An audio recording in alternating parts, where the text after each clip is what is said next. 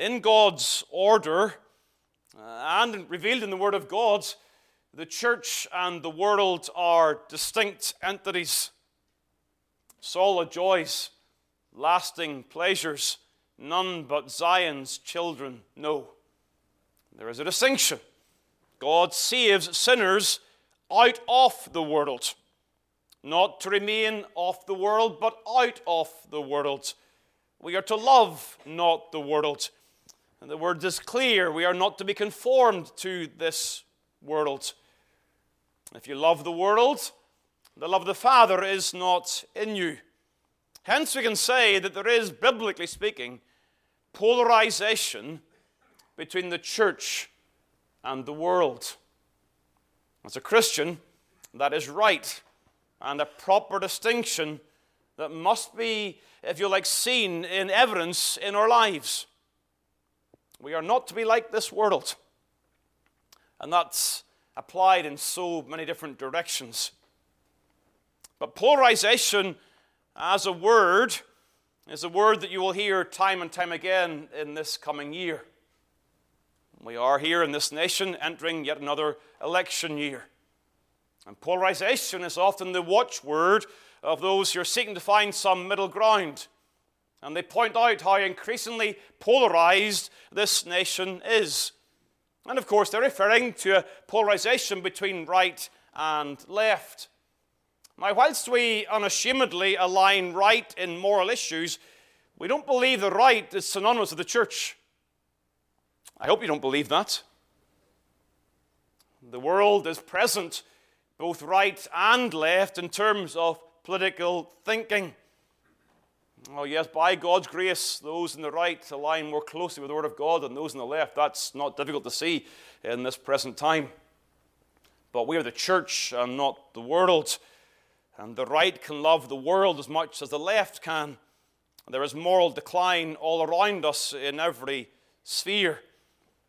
So polarization, from a church perspective, is not right or left. It is the church and the world.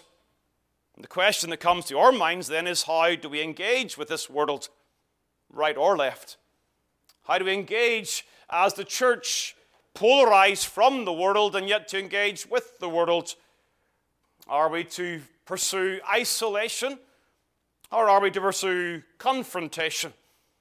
And if it's confrontation, what language can we use? What tones can we use? How can we do this? What's permissible? What is outside the sphere of biblical Christianity? Now, these are questions, again, not just for society. I'm just using this really as a springboard for the thought. These same things are true in the church and in the home. The application of this goes way beyond society. But for now, how do we engage this world? Certainly, the letter of Paul to the Philippians is very relevant to this subject. It's a Roman colony, and there are thoughts of citizenship that run through this epistle. And Paul makes the point in chapter 3, verse 20, that their conversation or their citizenship is in heaven.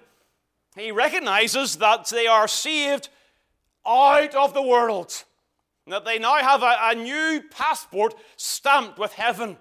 And they are those who do not belong to this world. Their citizenship is not in a Roman colony. In Philippi, it is a heavenly citizenship. And yet, whilst acknowledging that, Paul does not ignore their earthly responsibilities.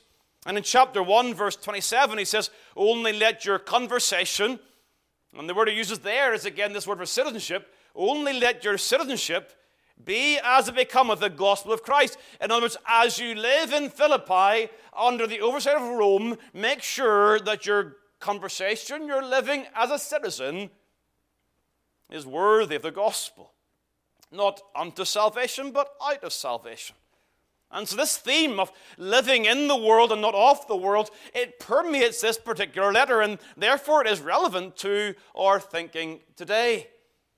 You see, as Paul draws the letter to a close, again, chapter 4, there's these final, really concluding exhortations.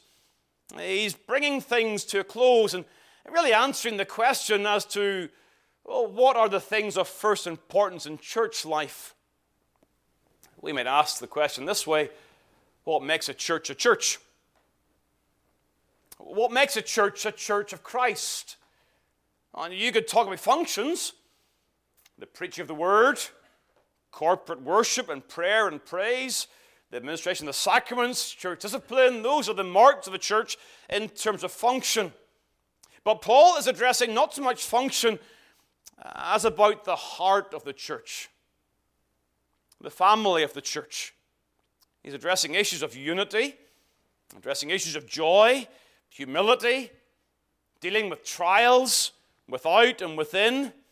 He's talking about his desires for really the health of the church, not what the church does, but what the church is.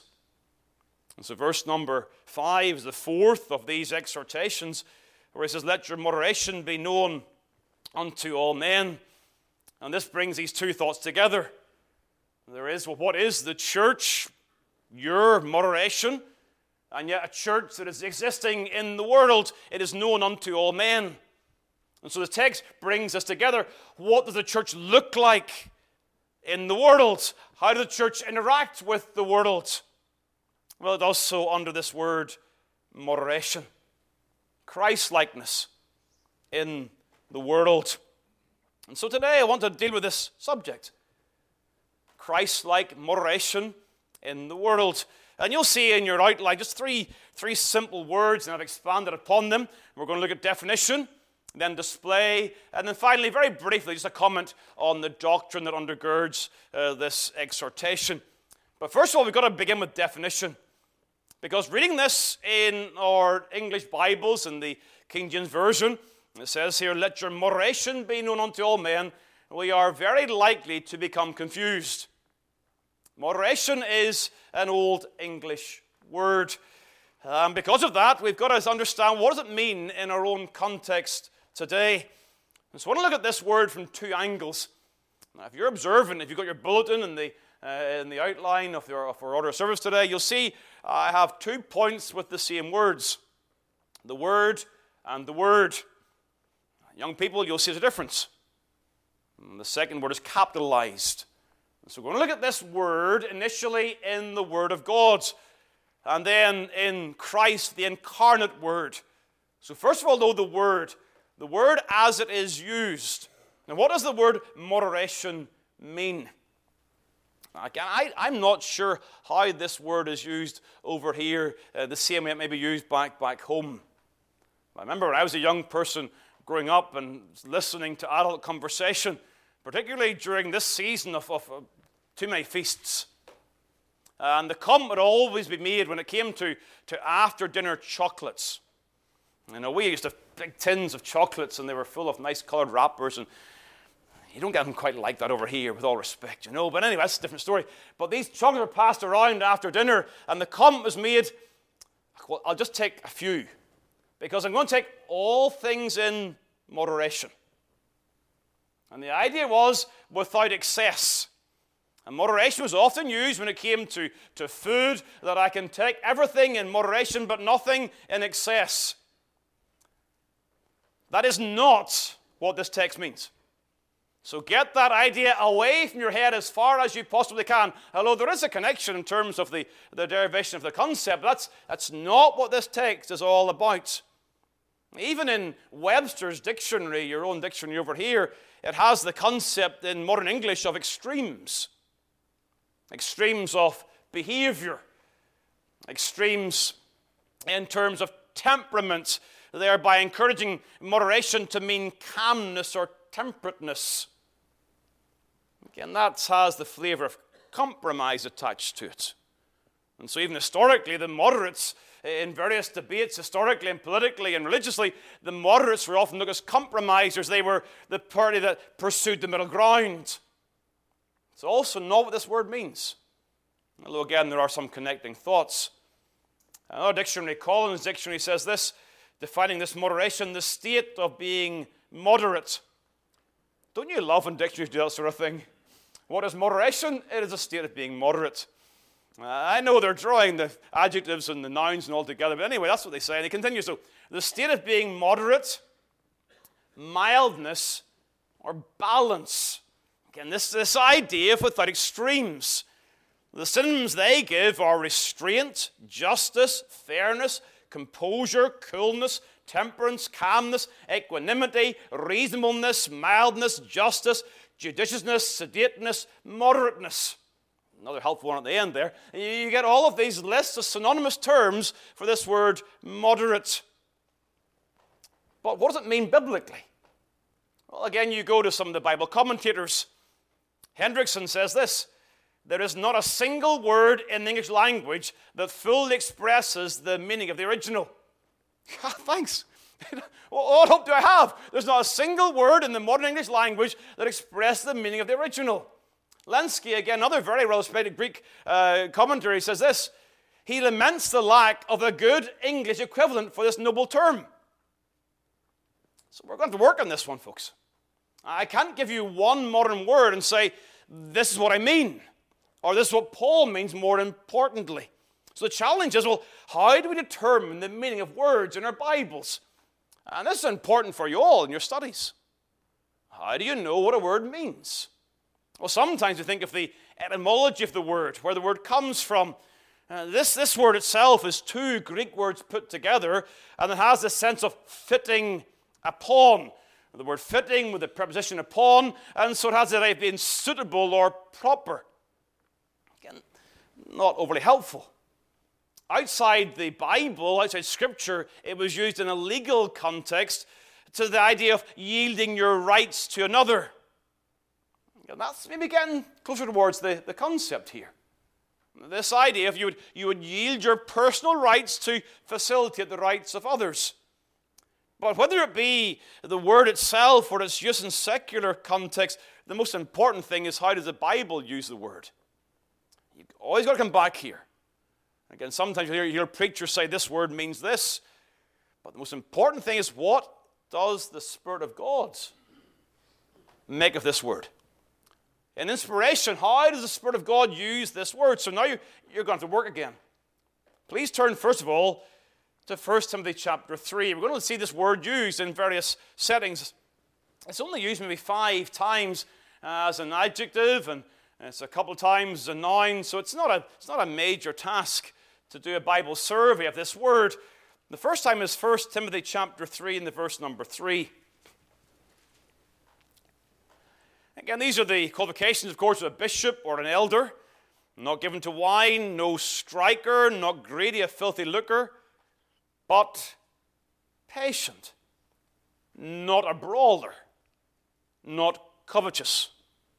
Now, one of the ways in which you can get a real sense of a meaning of a Bible word, particularly in Paul's writings, is to see how the word is used in contrast. No striker, not greedy, a filthy lucre, but patient, not a brawler. And our word moderation here is the word patient in verse number 3. And therefore it stands in contradistinction to a quarrelsome, striving spirit. Not a brawler. And again, the word brawler here, we're going to see it in Titus chapter 3 also. This word brawler does not mean using your fists. It's not describing fighting in that sense. It's a contentious spirit. The word brawler here is made of 2 words in the original, without patience. So it's a negative concept, but this idea is it's a contentious, striving spirit. And so turn to Titus chapter 3. Titus chapter 3. Again, here you've got it in terms of qualifications of the Lord's servant. To speak evil of no man, to be no brawlers. But, here's our word this time, but gentle. And how is gentleness expressed? How is moderation expressed? Showing all meekness unto all men. So there's 2 helpful concepts here. On the one hand, this word moderation, gentle here in our text, is contrasted with being a brawler, being contentious, a striving of personality. And the other thing, the positive, is showing all meekness unto all men. And then turn across to James chapter 3. And again, you're going to see very quickly here, there is a consistency of usage here. This comes very, very clearly as this is what the word means and is used by the Holy Spirit. James chapter 3, and you'll find our word in the verse number 17. And it is the word gentle again.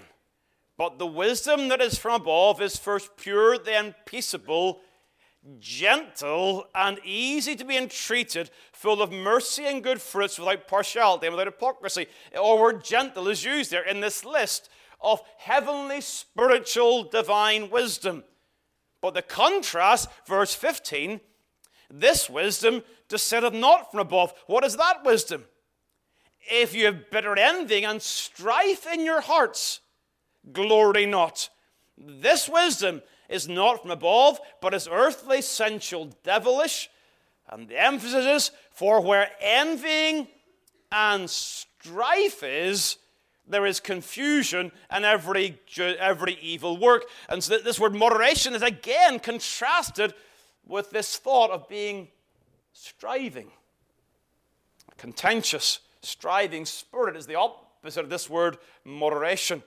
Then one more text, First Peter chapter 2. 1 Peter chapter 2 and the verse number 18. Here again, words of instruction given to employees or servants, slaves to their masters. Servants, be subject to your masters with all fear, not only to the good, and here's our word coming now, not only to the good and gentle, but also to the froward. Here you've got to define a word by defining another word. The word froward here, actually, that word comes into our modern English language with the word scoliosis. People with a curvature of the spine, they have a scoliosis, and this word froward means to be crooked.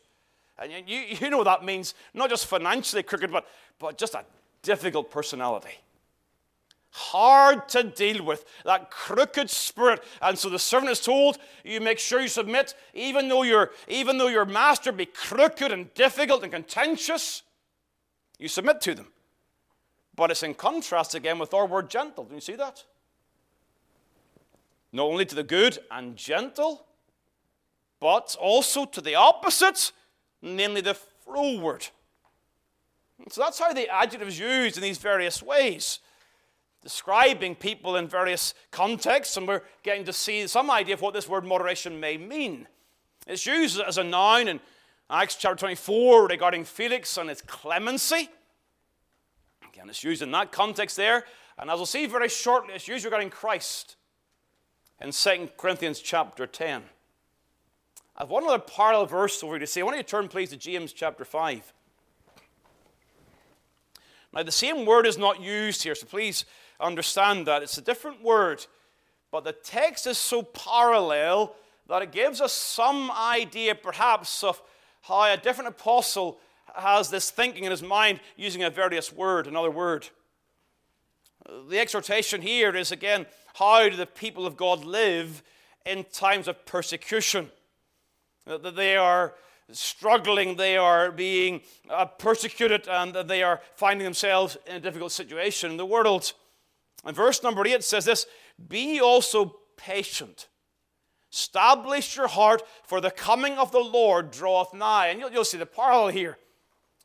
We've got it over in Philippians chapter 4, moderation, the Lord is at hand. Here now in James 5, the coming of the Lord draweth nigh.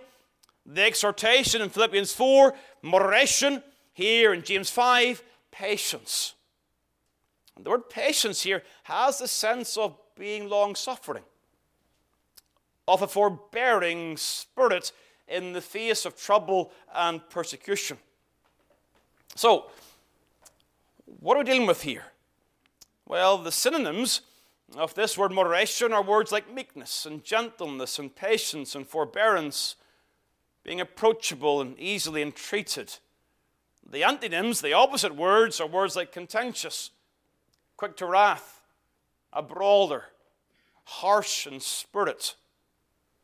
You've got the opposites, you've got the similars, and you get this word moderation. Martin, in a commentary, says this, this is a disposition of gentleness and fair-mindedness to other people in spite of their faults. Hendrickson gives a list of synonyms. Remember, Hendrickson said there's no one word, so he gives a number of words. Forbearance, yieldedness, geniality, kindliness, gentleness, sweet reasonableness, considerateness, charitableness, mildness, magnanimity, generosity. So in simple terms, modern words, perhaps words like gentleness, reasonableness, graciousness may get somewhere to defining this word as it is used here. That's the word. What about the word capitalized? Uppercase W for the word. Turn to 2 Corinthians chapter 10.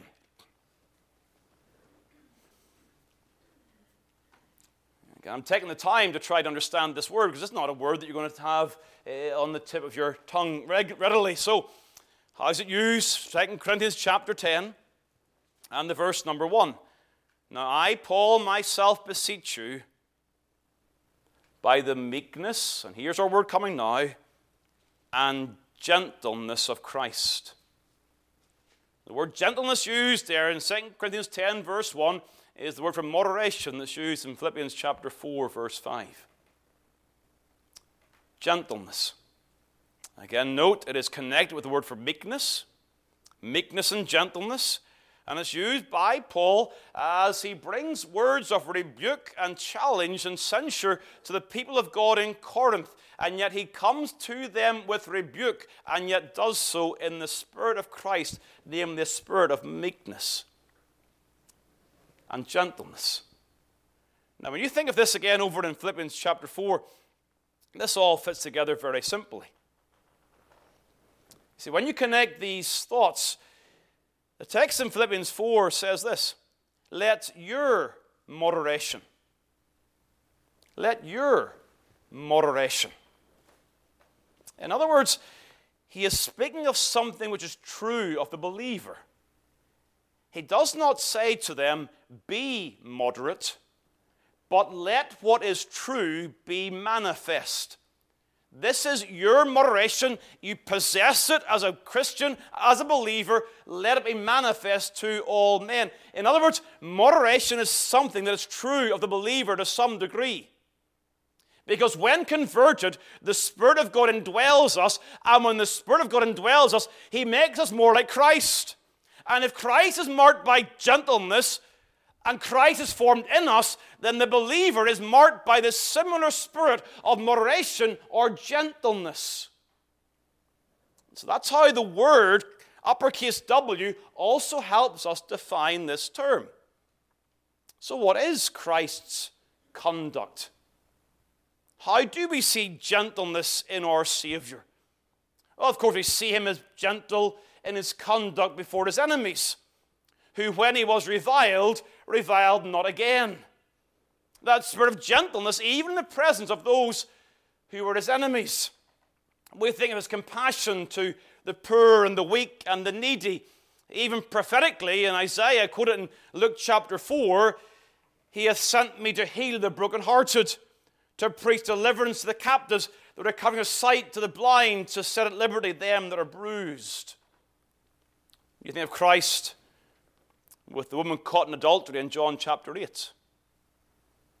He calls her sin, sin, but treats her with such compassion and kindliness and gentleness despite her sin. He shows her mercy and kindness. Now the church is not called to scorn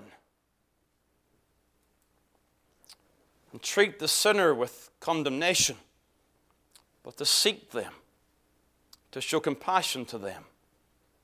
Now, I know where some of you may be going already in your mind. What about Christ and the hypocrites? Some fierce words used by Christ in terms of the religious hypocrites. You say, yes, our text will help us going forward. It's not the whole story, but it should not be neglected from the story. And yes, Christ does. He uses very severe words to those who are religious hypocrites. But in the church, we often get things back to front. We are soft on the hypocrite and harsh towards the sinner. Christ was kind toward the sinner and firm towards the hypocrite. He is gentle with the disciples. A bruised reed shall he not break, and the smoking flax shall he not quench. He's gentle with you here today, dear child of God, as he is with me. If he wasn't gentle, where would he be today? You know how many faults we have, how many times we've fallen away, gone and bypassed meadow, how many times we've spoken and thought and acted in a manner against the word of God, and yet Christ has been so kind to us and gentle toward us. How many times did we deserve the fiercest thrashing with the rod? And yet he came with a still small voice. The gentleness of Christ in every treatment of his disciples. And so, this is this definition of moderation. In every sphere of life, we are seeking to make Christ known to the church and in the world. Gentleness, Christlikeness. You see, to not be contentious does not mean you're guilty of compromise. We're going to see very, very shortly that this spirit is not akin to compromise, but it is a Christ-like manner in the world. So secondly, the display, if you like, the manifestation of this moderation, this conduct is to be made visible before all men. Look what the text says. Let your moderation be known unto all men. Let this moderation be displayed. Now the major question is this, and again people will divide on this issue. Is this text requiring moderation to be shown within the church only, or within the church and also in the world? The language of all men can be used in those various ways. So is it an exhortation for life in the church? Or is it an exhortation to life by the church in the world? Well, before we get there, please note this is an internal grace. We are to display something, I've said already, that is true already. It is your moderation.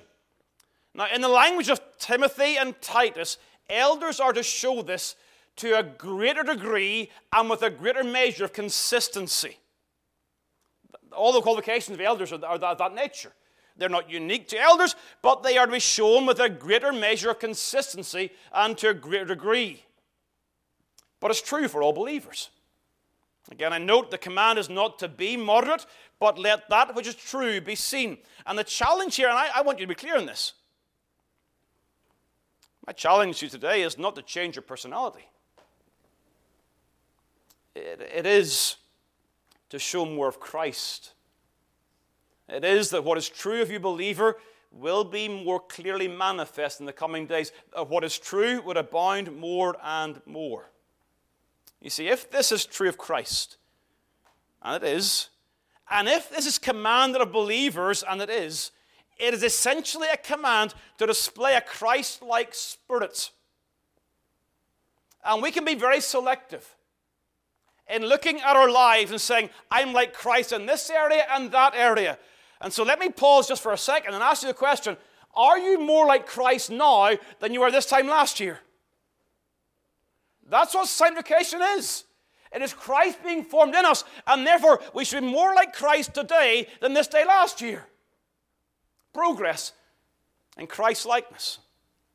And that's what Paul's exhorting here. He said, let your Christ-likeness be manifest. And so it's an internal grace that is externally evidenced. It is something that is visible to others. This word always refers, please get this, it always refers to how we treat others. The spirit involved here is meekness. Moderation is displayed in terms of how we treat other people. Moderation is something we show in interaction with others in our lives. Again, the question I've asked is this. Is this shown within the church or shown both within and without the church?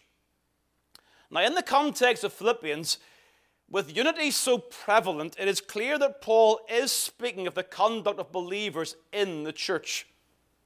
You take chapter 4, verse number 2. He's beseeching Euodias and Syntyche to be of the same mind in the Lord. And clearly that's going to involve a moderate spirit, a gracious, a gentle spirit. Chapter 2, verse 4. Look not every man on his own things, but every man also on the things of others. He is exhorting this in the church. But the term all men, generally as used by Paul, refers to all sorts of people, no matter their race or their gender, or whether they are saved or unsaved. You see, turn please to 1 Timothy chapter 2. Just going to show you two references where Paul uses language like this in a general sense beyond the church. 1 Timothy 2, verse 1. I exhort, therefore, that first of all, supplications, prayers, intercessions, and giving of thanks be made for all men. Again, the language there is not that you pray for every single person who's alive in the world today. It's all sorts of people, including, verse 2, kings and those in authority, etc. It's an exhortation to not narrow your prayers to only be for a particular group of people, for your own kinsmen, or your own gender, or your own social status, whatever it may be, all sorts of people. And then also back across in Galatians chapter 6. In Galatians chapter 6 in the verse number 10. As we have therefore opportunity, let us do good unto all men, especially unto them who are of the household of faith. And there you'll see immediately this idea of being all men goes beyond the church. And so my suggestion to you, in fact more than suggestion, my conviction is that Philippians chapter 4 is exhorting us to show a gentleness of spirit, a gracious spirit, both within and without the church of Christ. This is a Christ-like attitude, a Christ-like interaction that will govern all of our interactions with people in this world. It's a Christian grace to be displayed before saved and unsaved. A Christian grace that is visible to others. Now, quite a few of the commentators in Philippians, they must borrow from each other. I suppose all preachers do. And quite a few of them refer to a pagan observer looking at the church in its earliest years. So this is a historical document that goes back to the early church, and this pagan observer is commenting upon the nature of the New Testament church, just after the years of the apostles. And what is noteworthy is this pagan observer sees the church's influence in the world in this way. This is a quotation, more especially at those points which demanded some sacrifice of oneself for the weak, for the aged, for little children, and even for the dead, end quote. An early pagan observer looking at the New Testament church sees the church's influence in how they handled the needy and the vulnerable in their society as they showed a gentleness of spirit in the world. This is countercultural. We live in a nation where dog eats dog. And the reason this text comes to my mind for tonight, or for today, is that I think we need to call ourselves back to a Christ-like spirit in the world.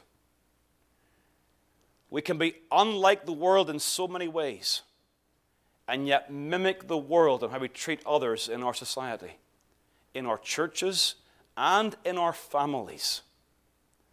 And the ungodly look at our families, they look at our church, they look at our treatment in society, and they say, you're just like we are.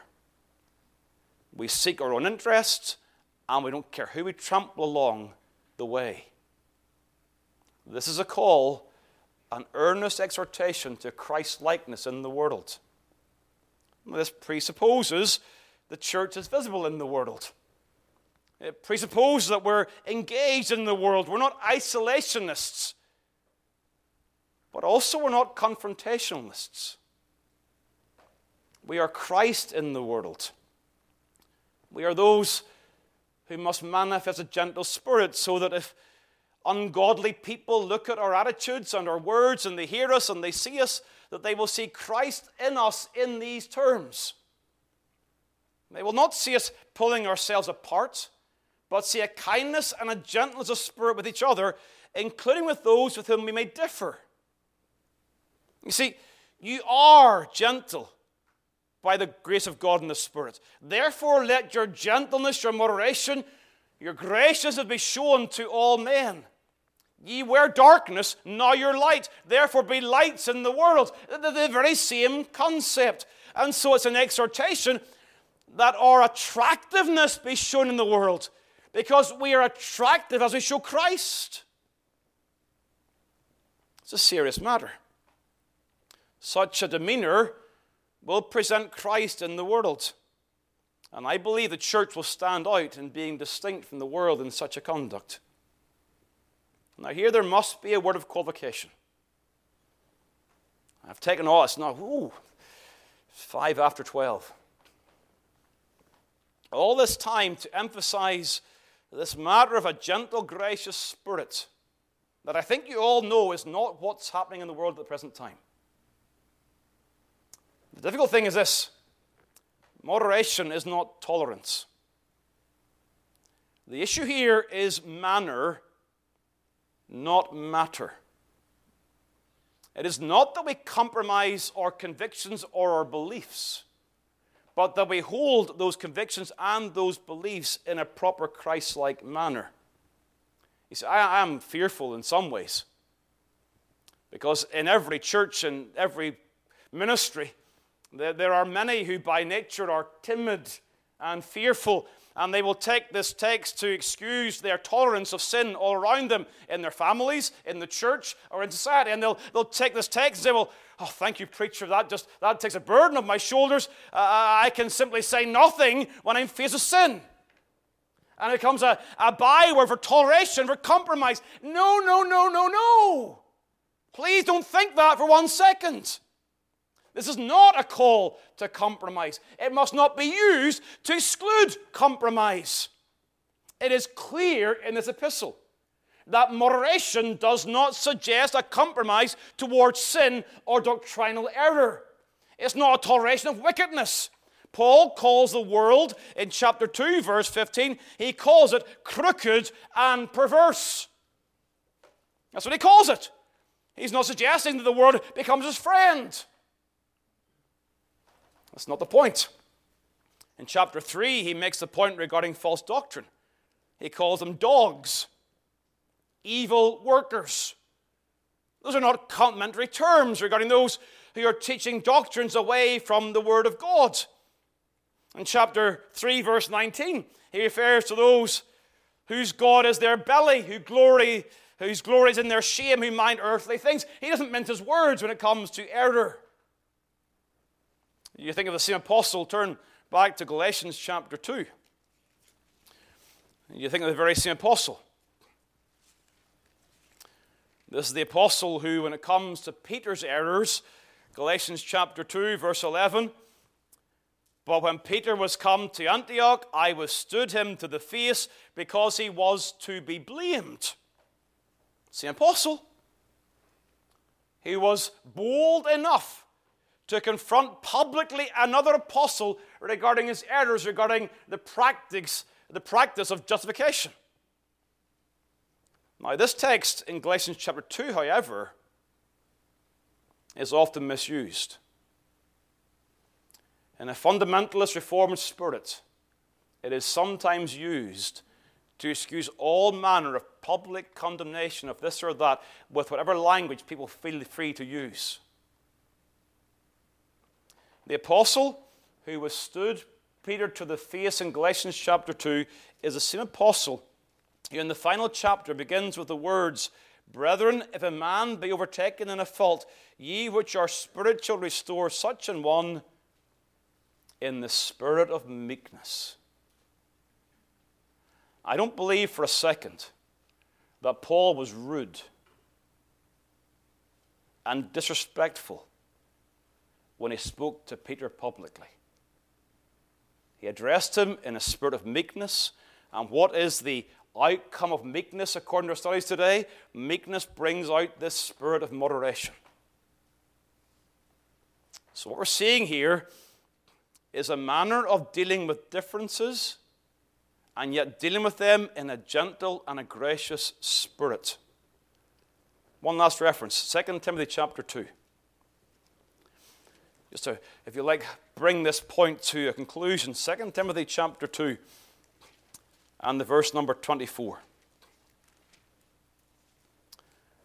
And the servant of the Lord must not strive, but be gentle unto all men, apt to teach, patient in meekness, instructing those that oppose themselves. It is an exhortation to, even when we're dealing with people with whom we differ, we do so in a gentle, Christ-like spirit, compassion to the lost, and particularly gentleness to those with whom we're in unity in Christ Jesus. And let this be shown to all men. Now, I've set this exhortation in the context of the church in the world, but the application, of course, goes so much further. It goes to the home.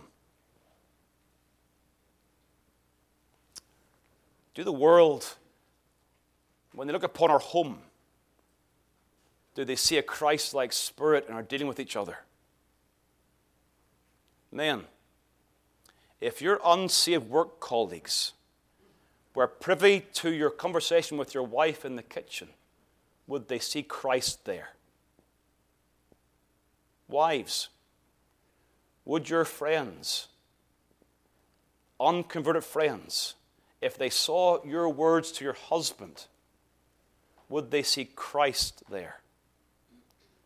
Parents, if your unconverted friends saw how you spoke to your children, would they see Christ there? Church member, if the unconverted come into our midst and they see our interaction in the lobby, will they see Christ there? You see, we are so very, very quick to excuse some of these types of sins. We'll deal with the ugly sins out in the world, but we'll allow a contentious, striving spirit to exist in our hearts, and we'll show it to our wives and our husbands and our children and in the church. And we're not displaying Christ. This is not the whole story, but it's one story. And this year, we're entering this year as a church here, and I guarantee you, you'll be confronted all around you with a contentious, striving spirits, sometimes over things that are of tremendous importance. So we're not minimizing the matter, we're discussing the manner.